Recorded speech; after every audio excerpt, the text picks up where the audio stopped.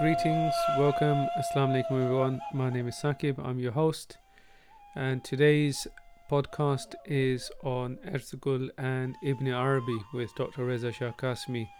We'll be exploring topics from the history of the Ottoman Empire. We'll be dissecting various scenes from Ertugrul to look at their spiritual significance, and also discuss the relationship of Ertugrul with Ibn Arabi. Dr. Reza is a scholar in the field of Islamic studies and comparative religion. He obtained his PhD in comparative religion from the University of Kent. He's written some phenomenal books, including Justice and Remembrance, Introducing the Spirituality of Imam Ali. He's an advisor on the Hikmah project, and you can read a more thorough introduction or biography on the website. Before we start today's podcast, we now have Patreon subscriptions if you would like to support this project, and it gives you access to bonus material, transcripts, newsletters, and the opportunity to ask questions to upcoming guests. So, without further ado, here's the podcast. Welcome, Dr. Reza. It's wonderful to have you on our show today. Thank you very much for inviting me, Saqib. It's an honor to be on your Hikmah project, and I really look forward to speaking about this fascinating subject that you have proposed.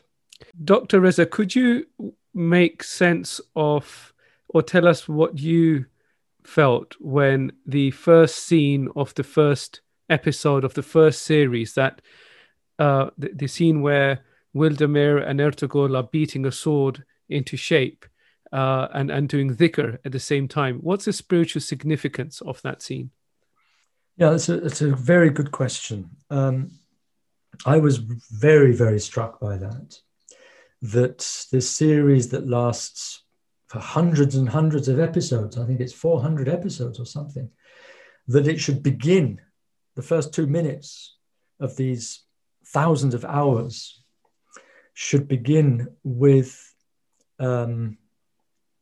this scene of the Wildemir, as you say, with Ertugrul beating into shape this molten iron to make it into steel for a sword. And they're doing a kind of dhikr, one of them bashing it and saying something like Haqq Allah, the other one saying La ilaha illallah, Allahu Akbar. And they're doing some kind of dhikr in unison while hammering this sword into shape.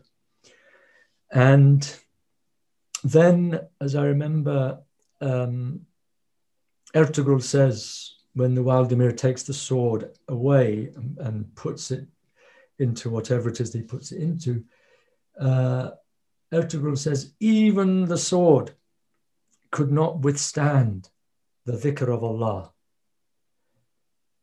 It had to submit. You see, absolutely full of mystical and spiritual and operative significance. What I mean by operative is that the fundamental core of Sufi practice is the dhikr Allah. And so beating this sword is beating the soul. It's hammering away at the soul with the dhikr. That's what the dhikr is doing. That's the name of God is doing. Our soul is like that steel, that iron that's being hit. The steel is coming out of it. It's being knocked into shape. It hurts. It's painful. But when Ertugrul says that even this inanimate thing, the sword, cannot take the dhikr, even it has to submit, it's a symbol of the way in which when we do the dhikr, when we're saying Allah, Allah, Allah, it's the equivalent of a big hammer coming down on the nafs al-amara, the untamed nafs, that needs to be knocked into shape by the nafs al-lawama, the one that's blaming, saying, you should not be doing this, you should be doing that. And you're going to be beaten, but not with any words and any injunctions and any admonitions. You're going to be beaten into shape by one thing and one thing only, the supreme name, the name of God. That will beat you into shape. That will get you into order. That will make you submit. So that submission, that point of surrender, of submission, that will make you a Muslim. That will give you the Islam, that gives you the peace of an-nafs al-mutma'inna, the soul at peace in the Lord. That only comes after the nafs al-lawama, the self-accusing, the self-blaming soul, has sufficiently knocked into shape the nafs al-amara so that it submits. I'm just reminded here of something that's relevant to the rest of the answer to this question, the rest of the scene, from Imam Ali, alayhi salam wa karramallahu wajhahu. He said that God has made the dhikr. Inna Allah ja'ala dhikra jila'an lil qulub. God has made the dhikr a polish for the hearts, by means of which they come to see after being blind, hear after being deaf, and yield. They submit, they become pliant after being resistant and rebellious. This is exactly the process that's being described here, symbolically, through the beating into shape of a sword. Now that sword then becomes what? Dhul fiqar, symbolically speaking. Once it's really knocked into shape, that sword is not just the symbol, but it's immediately mentioned by Ertugrul within about 10 seconds of his statement that even the sword has to submit to the divine name. He's presented with a wonderful sword by the wild Demir. He unsheathes it and he looks at it and says, wow, mashallah, I wonder how many of the enemy are going to fall. How many of the unrighteous people, the zalim, the tyrants, are going to be felled by this sword. But then what does Ertugrul say? La fata illa Ali, la sayf illa dhul fiqar. He actually says it the other way around, because there are two versions of this hadith, and it's a hadith from the Holy Prophet sallallahu alaihi wasallam. He said that he heard a voice, a heavenly angel, at the Battle of Uhud, come down when Imam Ali was defending the Prophet against these terrible waves of attacks after the cowardice and worldliness of the archers from behind, and they left their positions wanting the booty prematurely. Khalid ibn Walid wheels around the mountain of Uhud with his troops and comes down from behind, and Imam Ali is one of the great heroes who helps to save the day. And it's on that battlefield where the Prophet said that he heard an angel, a heavenly voice saying, La fata illa Ali, la sayf illa dhul fiqar. There is no chivalric youth, no hero, no young man except Ali, and there is no sword except dhul fiqar. And sometimes that hadith is the other way around, as it is in Ertugrul, where they say, no, there's no sword but Imam Ali's sword, Zulfiqar, and there is no youth, no hero, no knight, no chivalrous hero, but Ali. So there you have it, the very beginning of Ertugrul. The whole of these thousands of hours of thrilling entertainment and spiritual upliftment and moral training of the soul, of the character, of marveling at these scenes of incredible courage, of almost superhuman strength, all coming from what? The same faith in God that Ali ibn Abi Talib had, that made him the hero par excellence of Islamic society after the Prophet. It was Imam Ali who was the key transmitter, let's say, of the tradition of Futūḥāt that came right through all of the pre-Islamic religions, and particularly emblemized by Abraham, who was the person, the prophet, who not only took on the idols and destroyed them, but who was thrown into the fire as a punishment. And the fire was told to become cool for Abraham. So Abraham is known as the sort of founding father of Futūḥāt. He stands for Futūḥāt in all the religious traditions, not just the Semitic ones. And Imam Ali is the one who, as it were, concentrates that Futūḥāt tradition in his own person and then transmits it all the way through, so that all these empires, the Ottomans, the Mughals, the Safavids, particularly after the Mongol devastation, all of the Islamic empires were in one way or another reconstituted on the basis of the paradigm of the saintly warrior, king, philosopher that Ali ibn Abi Talib was. In one way or another, he was at the center of all of their efforts to reconstitute their legitimacy in the post-Mongol period. And that was because in the pre-Mongol period, he was at the heart of the Futūḥāt tradition, which is mentioned in a later episode. In fact, it's when Ertugrul is finally initiated into Futūḥāt. It's one of the most powerful scenes in the whole series, I think. When he's actually initiated, he gets a shirt put on him, he receives the khirqa, the mantle, and he now is, after all those trials and tribulations he's been through, he's finally given the mantle of Futūḥāt, and he's finally a fatah in the line of Imam Ali. And that comes, I can't remember where, season 3 or season 4. It's very, very long way off, but it starts, the seed of that is right there in the first 2 minutes when he's given, where he gives us this tremendously significant statement. Dr. Reza, can you tell us about the Ottoman Empire, and just to set the context and just to play devil's advocate, isn't Ertugrul all about nationalism? This Ertugrul is one of the epic stories of our time. In its own way, it's comparable to the great epics of Homer, for example. At a touch, the Mahabharata. This is an epic narrative. It's mythological. It's not supposed to be taken as historical truth. No one thinks that all these things actually happen. Most of the scenes are fabrications, but fabrications from what?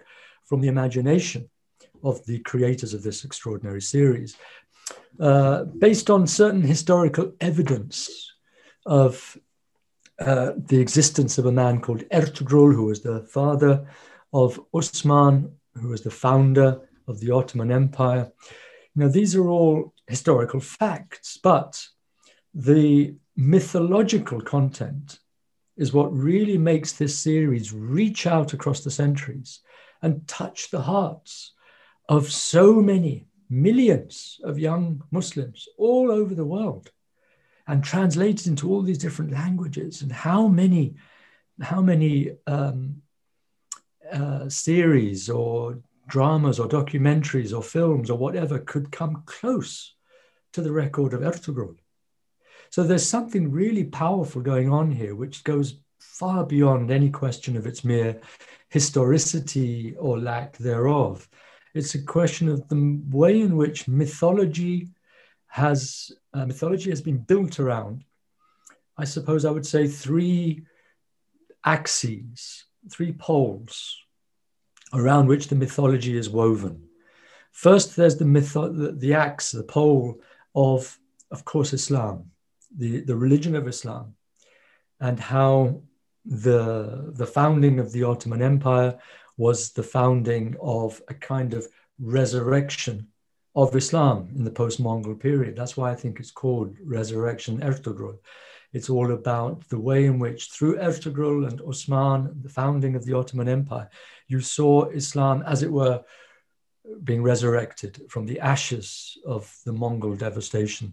Just as analogously, you could say what's happening in India under the Mughals and in Persia, eventually under the Ilkhanids and so on. But the Ottoman, this was an empire that was very different from the Mughals and from the Safavids, because the Ottoman Empire was this massive, multinational, multi-ethnic, multi-religious entity that survived for 500 plus years, over half a millennium. And it's regarded by the historians as one of the most successful empires in history, full stop. Successful in terms of administrative efficiency and in terms of a certain level of tolerance and justice and acceptance of diversity that is unequaled, based on a monotheistic idea, not based on a polytheistic idea when anyone's religion goes because anyone's God is just as good as anyone else's. This was a religion based on monotheism, one God, one religion, and at the same time accommodating all of these different religious traditions. So, I mean, I know I'm straying from your question, but I just want to give a little bit of context to it. And since this is our first of hopefully 6 such discussions, I'd like to mention this point in particular, which is that some criticisms that have come to me from people about Ertugrul, about the series, is that it's very nationalistic. It's all about Turkish nationalism. And that's the second of the poles, if you like. I said Islam is the first pole, or the axis around which the mythology comes. The second is the Turkish people, the Turkish character, the Turkish soul, the Turkomans. And the third pole, you might say, is the pole, the axis around which this mythology is woven, is the mythology or the pole of the archetype of the hero. Heroism. What does it mean to be a hero? Why Ertugrul? Why Osman? Now, what is it about these individuals that makes them heroes worthy of our veneration, worthy of our emulation, reaching out and asking us to respect and to be devoted to their example? So there's heroism, there's the Turkish character, and there is Islam. And these are poles which are very real. And that's why the mythologies that come out of them have that, constantly carry with them a perfume of the reality which they are putting into mythological form. You get a perfume. That's why so many people from such a wide spectrum, from young children who are just excited by the tremendously dramatic scenes and the heroism and so on, the valor, the courage, to all the way to people like us discussing the spirituality and the metaphysics of what's being expressed. You know, that kind of range can only come from something that touches a chord which links mythology, religion and spirituality, heroism and virtue and the soul and character, all the way through to our own dynamic, our own vital concerns of our own here and now. What are we confronted with? And how can we use these extraordinary gifts of grace, of the religion, of an ethnicity, of heroism, whatever it is that God has given us? How can we benefit from this and put it into practice? Now, just to go back to what I wanted to say about the extraordinary nature of the Ottoman Empire, one of the criticisms that has come to me is that this episode, the series, is nationalistic. It promotes the Turkish nation and the greatness of the Turkish race, that it's racist and that it's totally putting down, totally denigrating the Christian religion because of the way the Crusaders are portrayed, and even the Mongols, who are just seen as total savages and barbarians with no real religion, no real culture. And so this is a kind of, Turkish nationalistic thing. That's come to me. And I would reject that on various grounds, and we can go into that at some detail. Maybe now I should just quickly say the main refutation of that is that that if you take into account the other poles that I'm talking about, the pole of character and heroism, and the pole of religion and Islam, then you can see that the particular Turkish genius is contextualized by something that transcends nation, race, and so on. What is it that transcends the nation and the race? On the one hand, the religion, and on the other hand, character. And because it's all about good character, all about true courage, devotion, loyalty, reliability, total faith, doing one's duty to the best of one's ability, absolute humility, and all the other things that have come through this extraordinary series. That aspect, that character, is what the Prophet ﷺ was referring to when he said in one of the most amazing hadiths, إِنَّمَا بُعِثْتُ لِأُتَمِّمَ مَكَارِمَ الْأَخْلَاقِ. I was only raised up as a prophet. I was only sent to you as a prophet for the sake of completing or making perfect, or making total the most noble traits of character, makarim al-akhlaq, the most noble traits of character, nobility of character. That's the only reason I was sent to you as a prophet. So this is one of the ways in which Ertugrul, the series, helps us to see the absolutely central nature of character formation, development, and perfection according to the prophetic paradigm, which takes in all possible perfections of soul, beauties of heart. So that is my immediate refutation of this notion that Ertugrul is somehow promoting Turkish nationalism. No, it's promoting a great soul, a great character. What does it mean to have that? And it's promoting the religion of Islam, which transcends tribalism. Now, as you may know, the Prophet also said, sallallahu alaihi wasallam, that there is no asabiya in Islam, no tribalism. And yet asabiya is the quality that Ibn Khaldun says is what held societies together: group loyalty, group spirit. So how do we reconcile these two things? By saying that the tribalism that says that my tribe is right without any possibility of denying its righteousness or its value or whatever, my tribe right or wrong, it's that that's got to go. Your tribal loyalty has to be subordinated to the truth. And that's why one of the great things about Ertugrul is that you see again and again, the people who are not true to the tribe are the ones who are taking Islam the least seriously as well. So tribalism clearly goes hand in hand in its negative sense with a lack of piety. But when tribalism is allied to religion, then you get proper group spirit, cohesiveness. And this is what the Ottoman Empire was based on. Group spirit, that the Janissaries, for example, the backbone of the Ottoman Empire, the Janissaries, were fiercely loyal to each other. They were all, nearly all, members of the Bektashiya order, which goes back to Haji Bektash in the 13th century, which in turn goes back to Imam Musa al-Kadhim, the 7th Shiite Imam, who plays a very important role in the articulation, the later articulation of this beautiful synthesis between 12 Imam Shiism and the cultural form that Islam took in the Ottoman Empire. All over the Ottoman Empire, you see this devotion to the 12, quote, Shiite Imams, but they're not called Shiite. They're just the 12 Imams. They are the Ahl al-Bayt. So you see this very strongly emphasized both in Ertugrul, the love of the Ahl al-Bayt, particularly Imam Ali, as we'll come to in response to a question in a minute, but also in the other program, the other series called Yunus Emre, which has the 12 Imams and Imam Ali in particular, again, running right the way through those series. So that's how I would respond to the argument that this is somehow some nationalistic thing. It's not. It's about religion. It's about tribal and family cohesiveness within the framework defined by religion. And it's all about character development.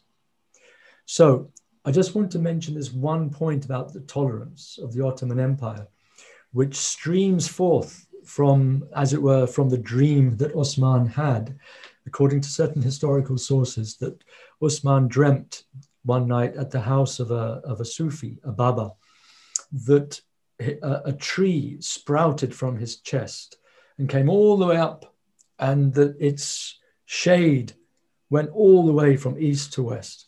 And he told the Baba this dream, and the Baba said, this means that from your loins will spring an empire that will bring the shade of justice and peace and order to the whole world, east and west.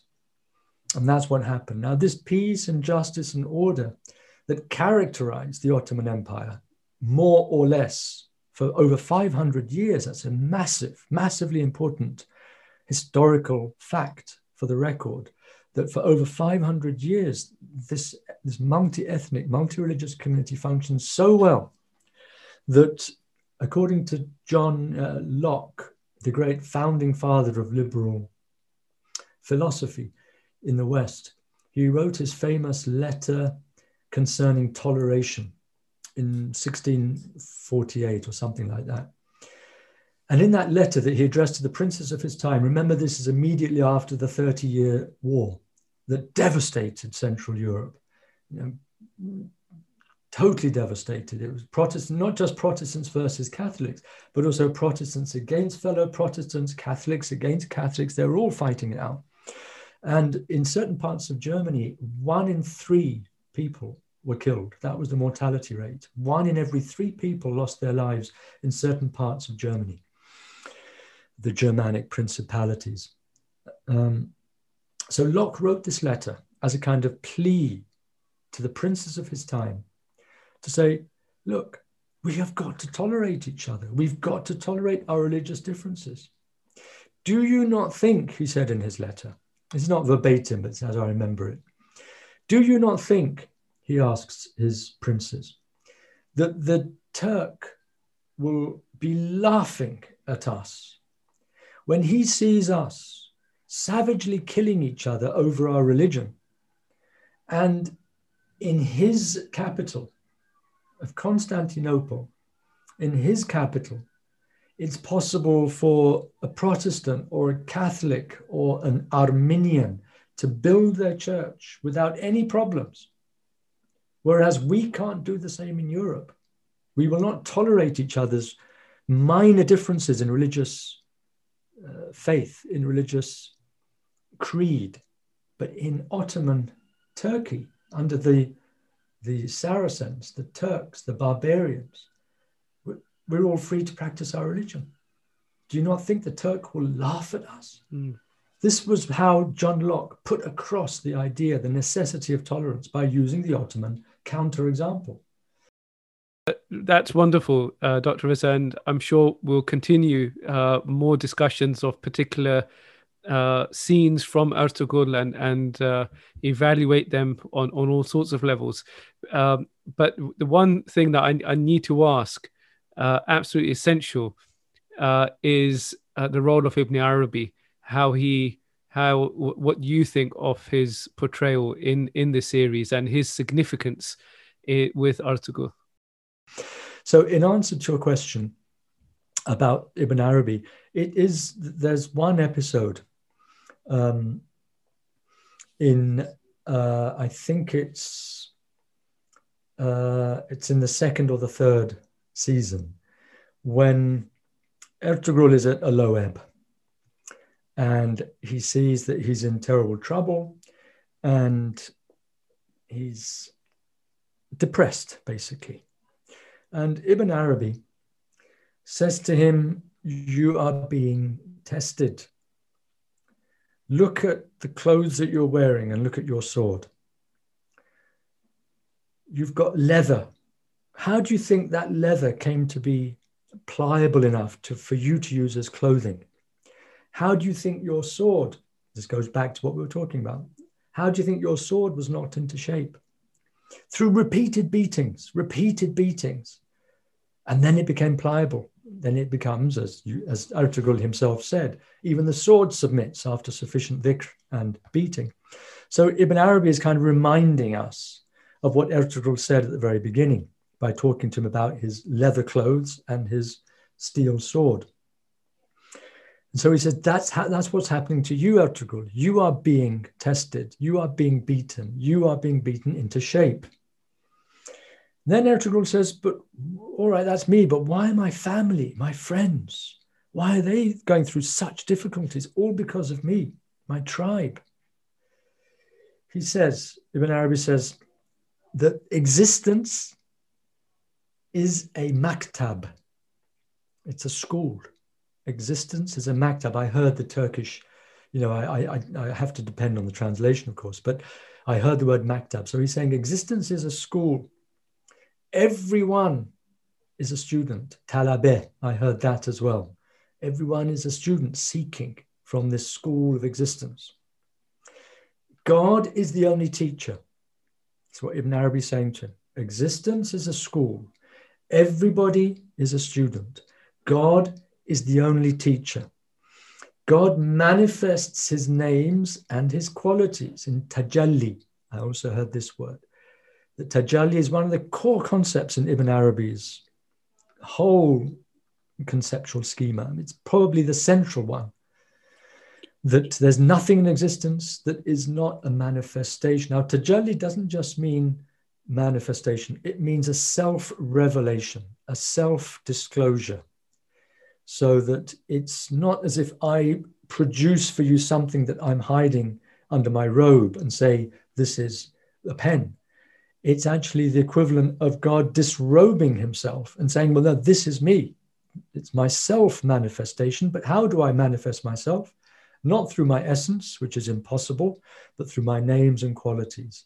So that every single thing in existence is a tajalli, a self-revelation of the one and only reality of God. So he uses that. He says God manifests his names and qualities through tajalli, and he puts all of us to the test. And the word used here, again, I heard it in the Turkish, same in Persian and Arabic, imtihan. We're all being put to the test. And there will be a combination of qahar and lutf. Qahar is all crushing, all conquering power, and lutf is all loving gentleness. The subtlety, the infinite subtlety of that love which penetrates every single thing. But sometimes the manifestation of qahar outweighs that of lutf, as Ibn Arabi is saying here. That sometimes these manifestations of God will be according to his all-crushing power, and at other times his all-embracing mercy. Whether it's qahar or lutf, whether it's rahmah, he says, or bala. It can be compassion and mercy, or it can be severe trial and testing. But all of them, he says, this is the core of the teaching in the scene, all of these things are from him. Everyone lives according to this test that God puts that individual through. Every single one of us is going through this. This test all comes from him. How do we pass the test? Ibn Arabi asks. He answers the question by submitting to God. Exactly what Ertugrul had said at the beginning of the series, that this sword, even the sword has to submit to the irresistible power of the invocation. So we pass our test by submitting to God, whether the manifestations around us and within us are dominated by his crushing power or by his uplifting love. We have to submit to that test, and then submit to him, and in submitting to him, we pass the test. So everyone lives their own test. Then once you've passed the test, he says, and you have submitted to God completely, then you will become Ertugrul. He's now speaking to Ertugrul directly. You will become the greatest warrior, the greatest hero, because submission implies the most sublime heroism. Once you have really submitted, then your heroism is at the highest pitch of its possibility. With the depth of your submission goes the height of your heroism. That's what Ibn Arabi is implying. Then he also says that submission implies helping your brother, being good to other people, but always without forgetting God. And that's the element of dhikr that comes in at the end of this discourse that he has with Ertugrul, this very important point that goes right back to the dhikr, that all of this is possible, this submission, this elevation through submission, this heroism that will be given to you as a gift, and you must help your brother, but you must never forget God. So in all of your outward activities, however much you're dominated by your duty to do good to others, it will only have complete value if you're doing it in the remembrance of God. And then it will transform your virtuous action into a mode of spiritual elevation. Dr. Reza, can I, if possible, just ask one last question before we close our session today? Given it's the closing, you started our session with reciting a particular passage of the Quran. Could you just say why you chose that passage and if it has any significance to our discussion today? Right. Well, you see, yes, I recited the Surah al-Fatiha, which is the opening. And this Fatiha, this Fath notion, is also very much in evidence in the Surah al-Fath. And it's those opening verses of the Surah al-Fath, the Surah of the victory, the opening. And remember that Fath is the singular well, actually, it's Futūḥ is the singular and Futūḥāt is the plural. So Fath means a mystical opening, but it also means an outward military conquest. So the two things go hand in hand in what's called the greater jihad, the jihad al-akbar, the struggle against one's own soul, what we were talking about earlier, the nafs al-lawama, beating into shape, the nafs al-ammara.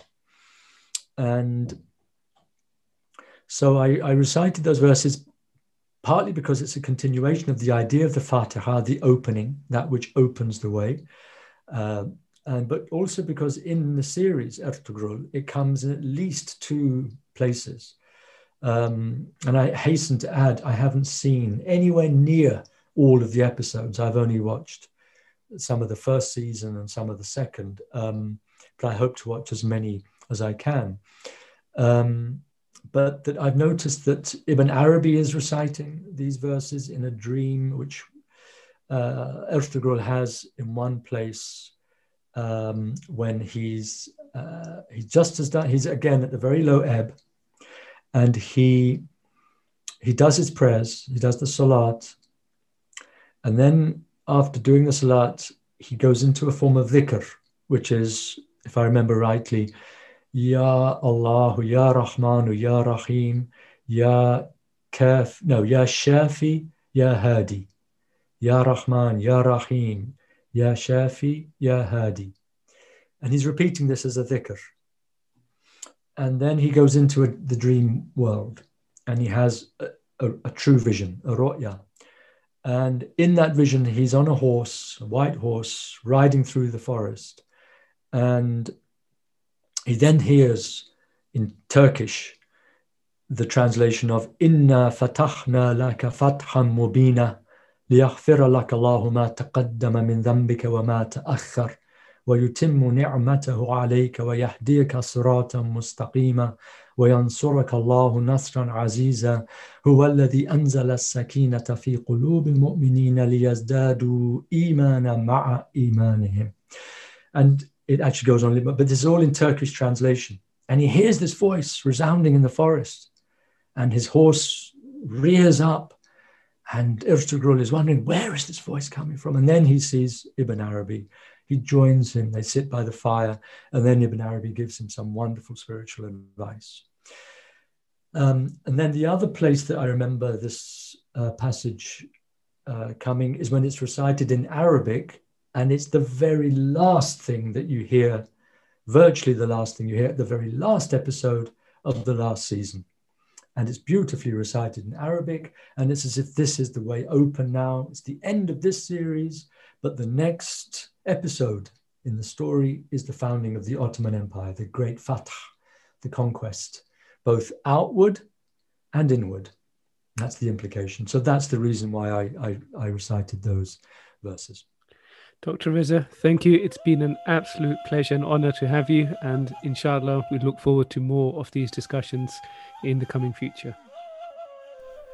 That brings us to the end of this episode. You can find the transcript to this podcast, as well as more information on upcoming interviews on our website, www.thehikmahproject.com, where you can also subscribe to our Patreon subscription and support this project, or also offer a one-off donation through PayPal.